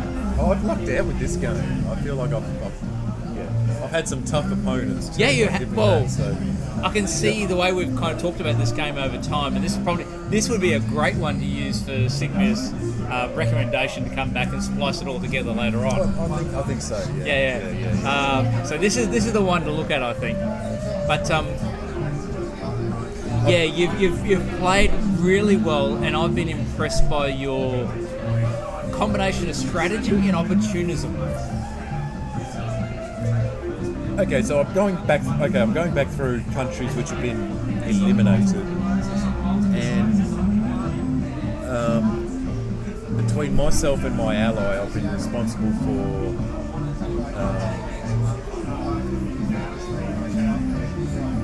Canada's counting. A fuckload. You've killed off a lot of people. At this stage, directly 5. But with my ally as well, is probably 8, I would say. So, I mean, it's in a good spot. So, yeah.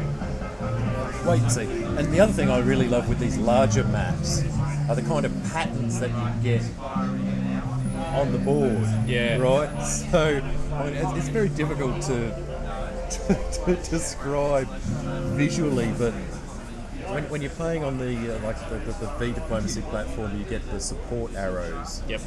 Sort of describing where you're supporting units to. Yep.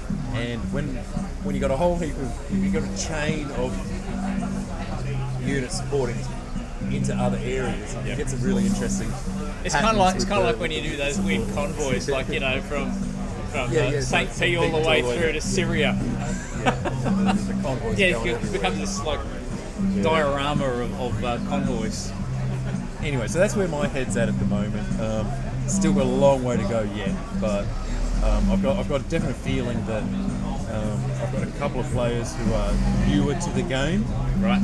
So there's growth opportunity there because they haven't really put up as strong a defence as I would have kind of expected them 2 seasons ago. This player here seems to be doing pretty well. Do you think, or? Well, just bringing it back a couple of... Or are they... Am I wrong in my assumptions? Yeah. That one's... Oh, yeah, okay. Look, like really explosive early expansion. Yep. But it's come to a bit of a grinding halt. Yeah. Oh, yes, because he's battling with that one who used to be over here. That's a funny country, is how it's all kind of just fucking exploded everywhere. And it's also, look, I think this player here is suffering from a very similar fate to the game we were talking about earlier, where he's surrounded by players who he's allied with, but he's got no expansion opportunities. Yeah. And if he was to attack any of them, then his whole position ultimately would be doomed. Yep. Oh, That's very my take interesting. on that. Cool. Yeah, so that's where Old Mate was before. Yeah. And now all of those ones have been taken, so he's just lost a massive chunk through. Through your crab claws. Yeah, so that's where that lot's at. How about you? I was looking through your games, and you're in a heap. Oh, that's because I listened to your recommendation saying, look, fuck, hit the wrong button. Your recommendation of, look, if you buy into games on V-Diplomacy for an open position, Yeah, it doesn't affect your ranking detrimentally. correct. So I've just been buying into a shitload of games. You're one of those lurkers. And look, I think Are any of them in good positions, or are you just jumping in because? okay, so some have been shit position. Okay, I've recently bought into a Europa game Yep. in a shit position, and to be honest, I think it's going to stay a shit position and become a worse position. Okay, right. But it's the type of thing, like, if you don't give it a go, you don't know, do you? Yeah, you never know. Because I have also bought into other games, like in a Divided States game, Yep. which was in a middling position, but I've been able to actually grow on that and actually have got a bit of traction happening at the moment. Okay. So I don't know if you want to kind of talk about that one, but, and then other ones I've been just totally just. Oh, okay. Well, I'll talk about a few of them if they're anonymous or not. So Well, we go. tell me about shit. the last time we spoke. Like, I think the last time we spoke with our listeners around Game Theory, there was a Spice Islands game which hadn't concluded. Well, that one wasn't. I didn't buy into that one. I joined that one from the beginning. Oh, so what happened there though? I lost. Oh, Got eliminated. oh. My Okay, ranking yeah. got dented, kind of, so that's why I'm having to join all these other fucking Okay, games. right. Anyway, so at the moment, oh fuck, wrong button. Hit preview instead of big map. Okay, so this is a Divided States game. Yeah, so I am this player, That's not a bad position. and when I started when I bought in, I only had about that much.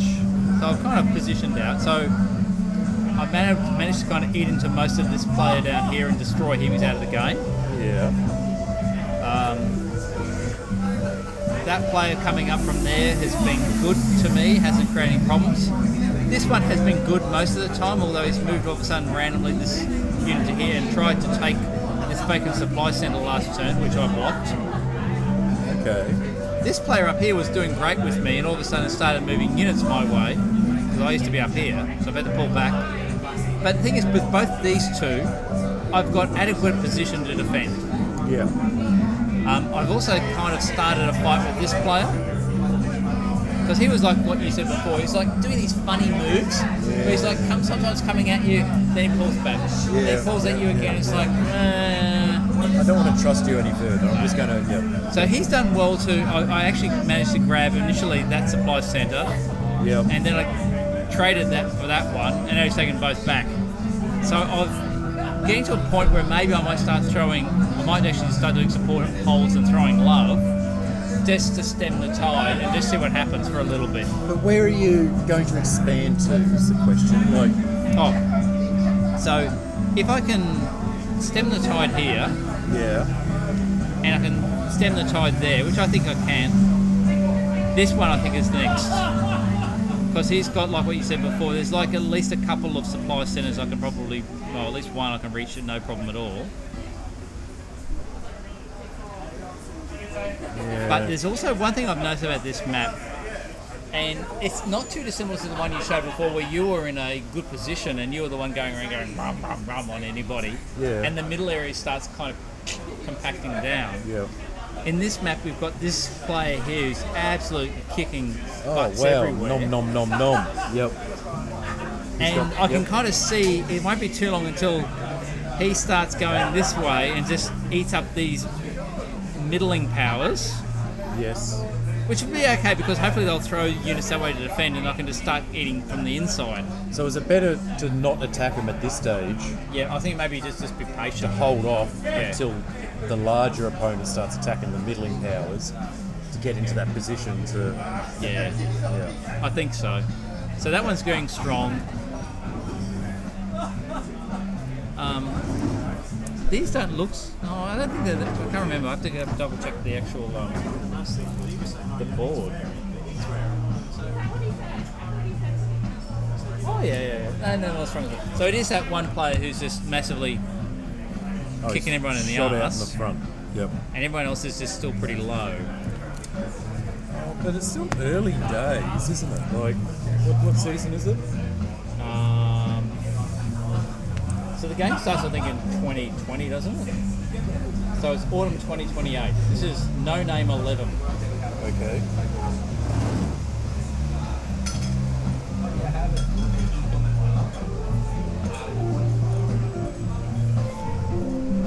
And from my perspective at the moment,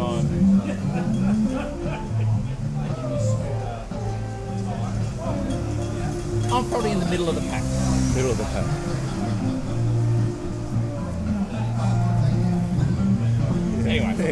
Anyway. So that one's worked okay in the sense that I'm in a far better position than when I bought in. Okay? There's been other That's games... what you want to be in. Yeah, you want that. Yeah. I've also bought into a Europa Renovatio game, which... Oh yeah, tell me about that one. I'll bring out the big map. I basically bought into it like... It was like the very first season, a player had kind of CD'd or whatever. Oh, that's where you want to buy them in. That's right. That's the perfect time. So I'm Okay. this player. Yeah. Oh, Initially- I've played that country before. I think you played that country plenty of fucking times before. I think I've been lumped with that country randomly 3 times. Yes. Yeah. So initially I started attacking this one here and then made peace with him. I have a good ally here at the moment. Yes. I've got a good ally here at the moment. This is my nemesis, Yes. but I've actually made some inroads into him recently. Oh, that must have come through. Good, my transforms worked. Excellent. Can I? Okay, so Can you move? your nemesis doesn't actually have anyone attacking him. No, that's the So problem. he's- He's a yeah, nemesis. that's the problem. Yep. Yep. But on top of that, that's interesting. He didn't put any orders. He's also been a concern. Not now, but I think strategically long term. He's missed it. Yep. And this guy said he was going to attack him and never did. And in fact, he fucked off the other way. Yeah, well, he's probably regretting that decision to do that because this guy's CD'd. Yeah, he would be now. He would be pretty pissed off about that, I would imagine. I know I would be. Yep. So the fact that at the moment I've got good relations,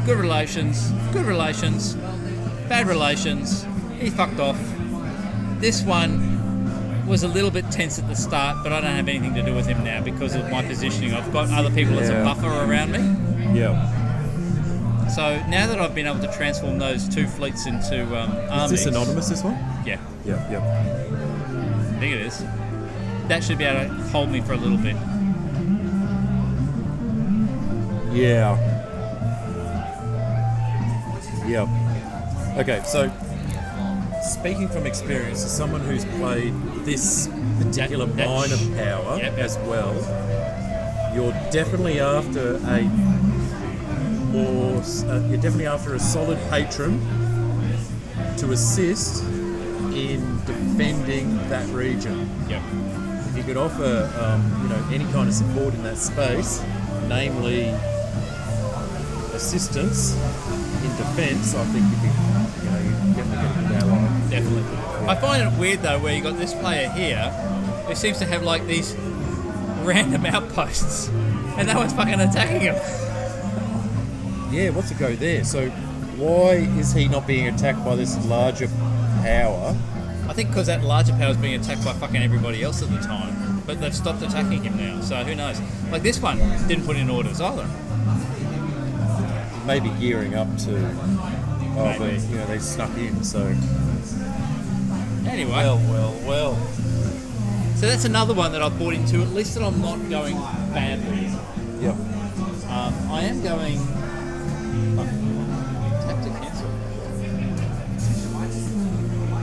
So in other games.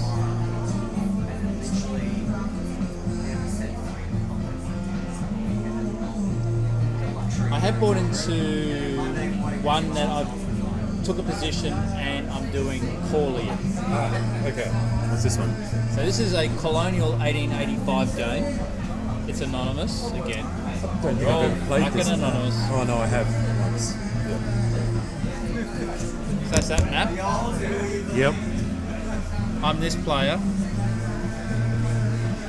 Not doing too bad. You're doing better at my attempt at this bloody game, this Imperium. Well, I used to own all these other supply centres down here without any trouble and had good opportunity on that one.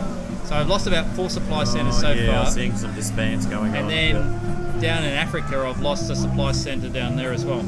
So problem was this player here and that player there, which are bordering me, were both fucking attacking me as well as that player there. But it doesn't matter, you just take it over an empty supply centre. You're contributing to the continuation of games as they should be played without a hit to your reliability or your... Well, if anything, it may actually help my shitty reliability rating. Yeah.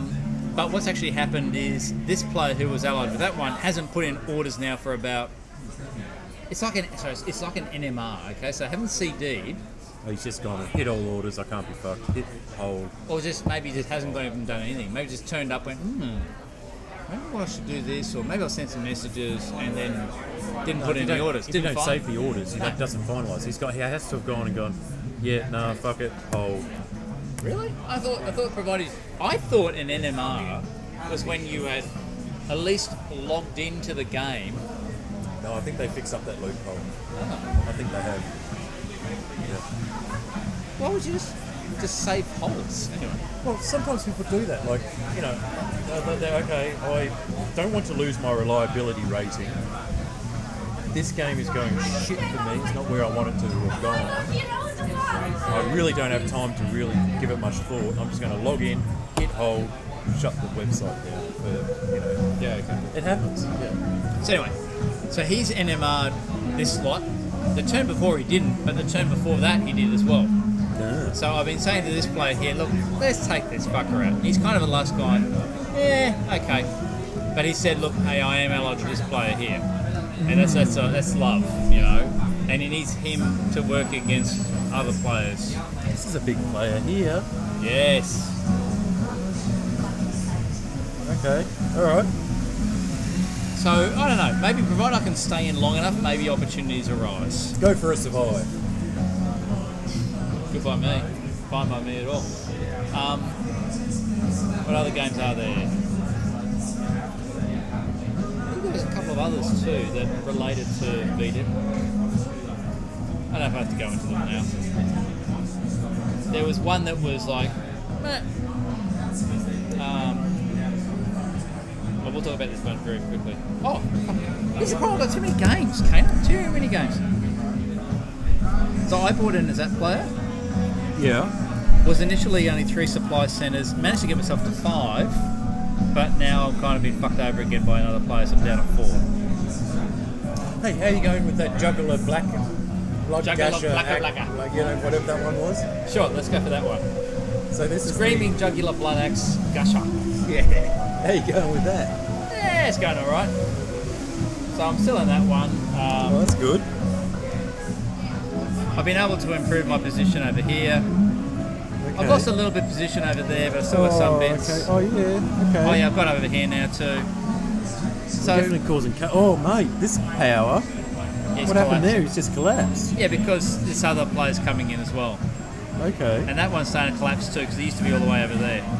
Right, So we are heading towards that player and this player being dead. What about... When he gets oh, his no, so damage. he's... Okay, so what? You're going for a 3-way draw, Four-way right? draw, I reckon. 4-way? 1, 2, 3, 4.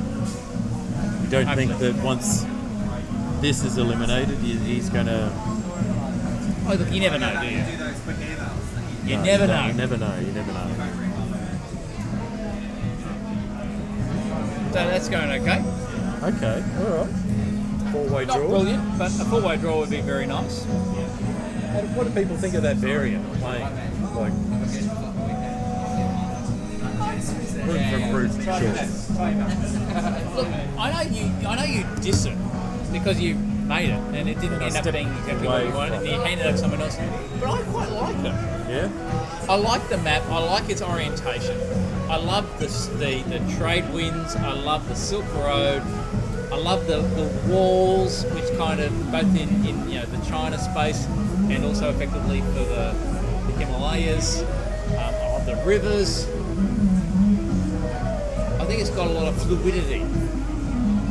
Even to the extent I found as that player that we talked about before, with the way that the trade winds worked, I was really conscious of someone getting behind my line, like forward retreating significantly and opening up access to a whole range of supply centres. So you really have to think about the map, the rules, the players, the game mechanics that are going on.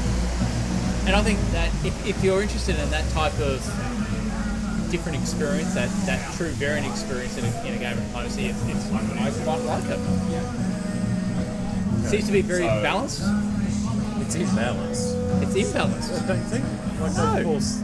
Oh, well, Fuckers are- yeah, okay, so some fuckers have died. yeah. You've ended up in a power that isn't imbalanced, but I think there needs to be a bit balance. Maybe that's why I don't think it's a problem. So, last couple before we all wrap up. I think that covers all my VDIP games. Primacy. Oh yeah. So I'm in playing 2 games in the Primacy app at the moment. So one thing I've got to say is hats off to the Primacy the team, the admin team, because I have logged a couple of problems with one of the maps I've been playing in. Yeah. One of which may have been user error. We interviewed these guys. Yes, we did. So one of the problems with user error was I was saying, why? Something's wrong with the map. I can't move this unit. They said, that's not your unit. It's another player's unit.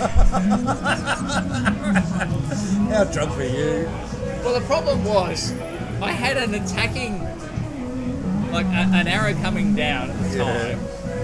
And the arrow, like the pointy bit of the arrow, went into like the elf or dwarf's pointy hat. Okay? So the pointy hat, the colours of the pointy hat tell you who the players are. But the colours of this dude's hat was almost exactly the same as, which is my colour, as the blue arrow coming into the pointy hat. So I incorrectly assumed that actually I owned that unit and didn't. Okay, alright. I did have one problem though with a retreat where territory wasn't connected. This is the Middle Earth one, isn't it? This is the Middle Earth variant, that's Yeah. right. So the trouble with unfortunately with the Primacy games I'm finding is whilst it has that ability for people to be kept informed about notifications, so like, hey, you're coming to the end of the turn, you have to put in orders, blah blah blah. Yep. If people don't give a shit and they're not engaged, they don't love the game, they'll quit. Delete the app. Yeah. So I found that, for example, if we're looking at the Middle Earth game, there's like only 3 players in it, and there've only really been 3. There was probably about 4 or 5 active players at the start, but it's dropped down to 3 active players. Okay. Well, So, but that's going to get better over time. yeah, right? exactly. Yeah. So, I'm still this player here. This is where I was having problems trying to get that unit to attack that one. At the time I didn't own that, but now I do. But I have a plan, a cunning plan, Kana, to start doing a little bit of convoying action. Almost like a... Circumnavigation. yeah, it's kind of like a bit of a Lepanto, really, you know what I mean? Like, this is Syria, and over here is like, I don't know, Apulia. Yeah. And just kind of, or maybe even Tunis, and just Setting up the long convoy I have. convoy line behind enemy lines. Okay, Yeah. all right. And if that doesn't work, then that one's open, and then that doesn't work, then that There's one's open. no real fleets to stop you, is there? No, because it's not built anywhere. You can only build in supply centres, and all the players that actually have been on the ocean have been eliminated except for me. Okay, so you got to run the seas. I do. why I wouldn't have you do a Lepanto? 100% control of the seas. Oh, nice. So that's going interesting. And then there's a... Is it called World War 4 or whatever it is? Yeah, it is World War 4 game. So, meant to be weren't you meant to be joining this game or you didn't? No, I didn't. No. Okay, so meant to be a 35-player game. Same situation. This is pre-Sea Lanes version, isn't it? Yes, pre-Sea Lanes, that's right. Yep. Okay. So, problem with this, again, 35-player game, probably about 25 of those players CD'd from the beginning, Yep. got down to about 10 players, and now subsequently, I'd say about 4 game years in, Yep. those 10 players have now, about 3 or 4 of them have fucked off as well. So now it's down on about 6 or 7 players. So it's like, okay, if you imagine, okay, so take the scenario, nuclear radiation has destroyed random selection of the population. Yes. We are the ones to rule the world. Yeah, so they're standing neutral, so you still can't just kind of just waltz on in there. You still got to dislodge them. Yeah. But it means that, you know... They're okay, irradiated enemies. But, so you've got a situation where everyone who's playing the game and is they're just going around just gobbling up, and like you literally every turn when you get to your builds, you've got 10. all these massive excess builds because you keep blowing out and moving out, but you can only build 3 at a time. well, that in itself makes an interesting kind of... It's an earlier, it's an interesting restriction on your gameplay. Yeah. And like so, anonymous again, blah blah blah blah blah. So I'm this player here. Yeah. So I own all of this bit here, and now I've kind of made landfall over there. So I'm setting up convoys again. Love my convoys, Nice, yeah. and I've just been doing some builds to be able to do some convoying up here. So it's essentially at this stage is who could be the fastest locust. Yeah, Yeah. grab as much as you can. At the moment, I've got another player who's near me. We seem to be getting on. Hopefully that'll continue because he's been focusing around going out that way. Yeah. But the other players that are actually still playing is this one. Yeah, okay, yeah. No one down here. I think this guy's fucked off. This one's still playing and growing rapidly that way and that way. He's playing. This playing. Yep. I think someone else is playing too, but I can't remember. Let's probably go back here. Hey, I've got to go to the toilet. So we're back. You've watered the horses. Yes. Feeling better? Cheers. Yeah, definitely. My eyeballs are starting to swim in it. Swim in what? It. Oh. Leave a little puddle for everyone. Yeah, like, there you go. Building up. Oh. The point where your eyeballs are swimming in it. You had to crack the seal and Had to crack the seal. have a FFP. Freewheeling piss, yeah. Huh? Freewheeling piss. Anyway. No. No? First fatal piss. The first fatal piss. Once you crack the seal, Cracking the seal. it I know, just yeah. constantly happens. It just Back to the wood, yeah. But look, hey, from the point of view, guys, make sure you jump onto Patreon because we're going to keep on drinking and keep on talking about stuff. Yep. Otherwise, we'll leave you at this point. It's been a pleasure. Thanks to Jamie Langer for agreeing to sit down and interview with us. The link to his book is in the show notes, so if you're interested in checking it out, it's not too expensive on Amazon. And speaking from experience, I mean it's readable on Kindle. So Patreon, Twitter, All the usual Discord, shit. all that shit. So And I think this was belatedly episode 98, so 2 episodes until we hit our 100. Well, we've got one more and then the 100th. yeah, well, it's getting So close. any ideas? Let us know what you're thinking of. We've got some ideas, but we might talk to our Patreon listeners about that, so they might get a bit of a sneak preview. Sounds like a plan. All right, Cool. guys. I'm See ya. Gainer. I'm Amby. Cheers. Cheers, guys.